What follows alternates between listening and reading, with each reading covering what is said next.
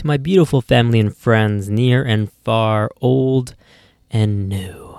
This is Kevin McCurry on the mic, and welcome to the first official episode of the Metaphorigins podcast.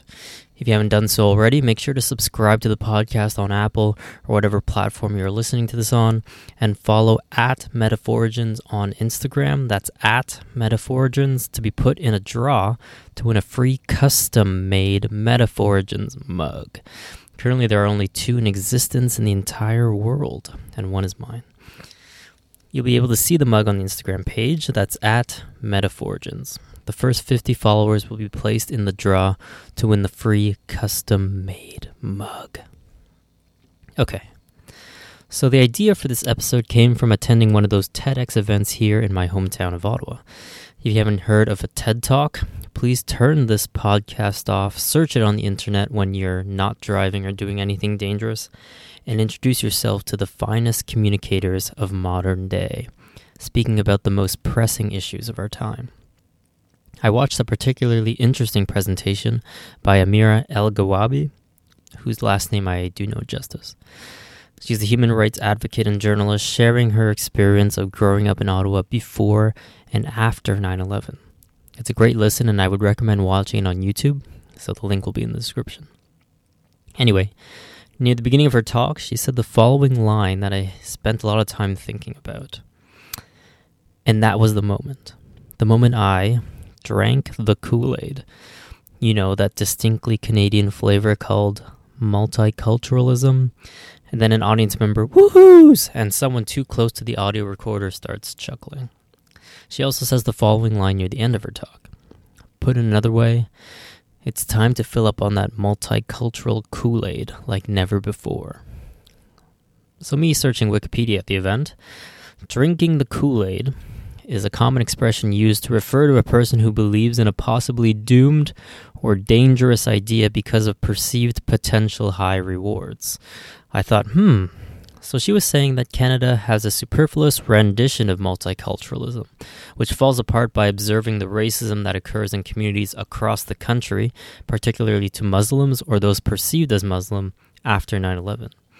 Amir had this notion that Canada was multicultural and racially accepting based on her mentors during her early life.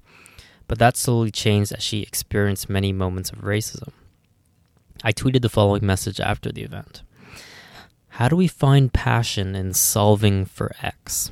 By the way, that was the theme of the event, solving for X. X being any problem we as humans face. From social media pitfalls to empowering youth, to fighting climate change in your communities, to going for the spectacular and literal infinity, it's clear we must change our attitudes, or in other words, drink the Kool-Aid. Hashtag TEDx Ottawa. That last part was referencing Amira's talk, but then I thought, wait a second. Why would Amira want to fill up on multicultural Kool-Aid, the facade which gave her a false idea of Canada being completely racially accepting? And why am I thinking about this so much? What is the origin of the expression, drinking the Kool-Aid?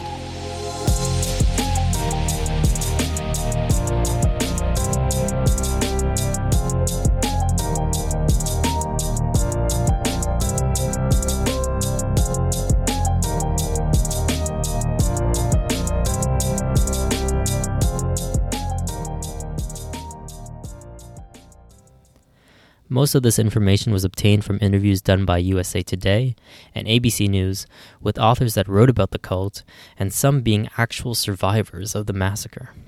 All links to authored books, videos of interviews, and news articles will be mentioned in the description. So let's begin in 1955. A charismatic preacher founded a new American religious movement called the People's Temple of the Disciples of Christ. This preacher was James Warren Jones, or more commonly referred to as Jim Jones. Throughout his early life, Jones never seemed to fit into social circles. He joined a Pentecostal church solely because its members were the most looked down upon Christian religion in the state of Indiana, where he was raised. He also would be interested in communism, of which him and his family would be scrutinized over during the time of McCarthy politics. He obsessed over inclusion, fairness, and power. After founding his church, people from many backgrounds flocked to him due to his outspoken, mesmerizing language. He was a fighter for the people of all races and sexes. His congregation grew and was, at that time, surprisingly diverse. As the popularity of his church expanded, so did his finances, creating a rehabilitation center for drug addicts, a senior center for the elderly, homeless shelter and soup kitchen, daycare and schools, and even ran a medical clinic. This only grew his popularity in worship. He was derided for the diversity of his congregation. Members were Caucasian, African American, Asian American, you name it. At this time, racial acceptance was nowhere near where it is today, and racially driven civil rights movements were only starting to appear. In 1965, he moved to California and further expanded his base. Jones practiced the theatrics of faith healing, a common art observed in many religious cults, in which followers witnessed him heal the ailments of sick and disabled people. However, a majority of these healings were planted followers that actually had no ailments at all. Jones's persona began to change dramatically. He became obsessed with power and control. He would have members sign blank papers to which he could put any text over the signature and effectively blackmail them at any time, such as if they spoke against him or wanted to leave the church. He also began speaking publicly about his sexual affairs, having sex with men, women, old, and young followers of his congregation. It was not until 1977 that Jones decided to move and create a commune in the jungles of Guyana in South America. His followers came in waves, with his core followers coming first and establishing the foundation which later became known as Jonestown. To entice other members to travel, propaganda videos were made of joyous celebrations by Jonestown residents and the showcasing of tremendous food production. These were all lies, of course, manipulating the perception of those still hesitant to travel outside the United States. Newswest magazine was the first media outlet to publish a critical story of what was happening in Jonestown, based on information from defectors of the People's Temple, who still had contact with Jonestown residents. Food shortages, sexual abuse, drugs, these were all rampant at the commune. In November of 1978, a congressman by the name of Leo Ryan and NBC News team were sent to the commune to investigate allegations that people were being held against their will. After being given a tour of the town, the group quickly left after being attacked by members of Jonestown. They were escorted by armed guards who were part of Jones's Red Brigade. And before boarding the plane, the armed guards opened fire, killing the congressman, NBC correspondent Dan Harris, NBC cameraman Bob Brown, and 2 others. This instigated what is now known as the Jonestown Massacre. Shortly after the shooting, approximately 900 people, 300 of which were children, consumed cyanide-laced Flavor Aid, not Kool-Aid, as a final devotion act to Jones and the People's Temple. Anyone who rejected the mass suicide or fled the commune were either forcibly injected or shot and killed. Jones was later found dead by suicide. And that's where the phrase, drinking the Kool-Aid, originates from, which is actually factually incorrect, and why it has such a negative connotation attached to it. And so to bring it full circle, did Amira use the phrase correctly in her talk about multiculturalism? I mean, the congregation was very multicultural, so in that sense there seems to be an unintentional connection. But did it have to be used in a cheeky, amusing sort of way? To be honest, probably not. Does it detract from her story? I don't think so, and I still think you should listen to her experience.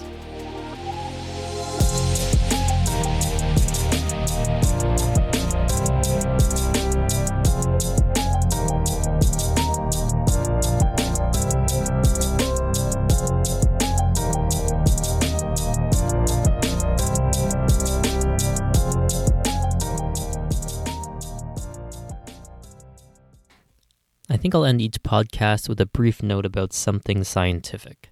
I will for sure have whole episodes dedicated to specific topics of science and science communication, but for today I would like to speak about this recent news article in Slate titled, "Scientists, Stop Thinking Explaining Science Will Fix Things." The link will be in the description. It obviously drew my attention as a scientist, but also initially made me feel negative about the opinion of this article. Perhaps that's just the fact that I dislike being told what to do, especially by the title of an article in which I have no idea the contents of, nor who wrote it. So the article is written by Tim Reckerth, a professor teaching science and writing at NYU. So, all right, sir, you have your credentials. But in summation, Dr. Reckerth speaks about the struggle scientists have with communicating about science and defending it from misinformation. Most scientists believe that it's a gap of information that controls public opinion, and that by closing this gap, people will accept scientific consensus. However, this is not the case. As he points out, scientific understanding does not change public opinion. People who understand science still believe that climate change is not a large issue in modern day. That's where the science behind science communication comes in. In fact, that's where the facts on general communication come in. Most people need to be emotionally driven. Most people need to trust the person spewing out summaries of complicated research explaining why climate change is bad. Most people need you to tell them how climate change negatively impacts them now and will be even worse in the future. Basically, in a calm and simple way, if you were given a view of someone's weekly schedule, where does climate change affect them? Their family, their business. And that's freaking complicated. Even more so than understanding that CO2 levels in the atmosphere are growing, which trap UV light and warm the earth. Sea levels due to Arctic ice melting are rising, which affect all those living around coasts, and weather or environmental phenomena, the likes of which we have never truly experienced, are occurring more and more frequently. Wildfires, droughts, floods, hurricanes, all of which do and will affect everyone.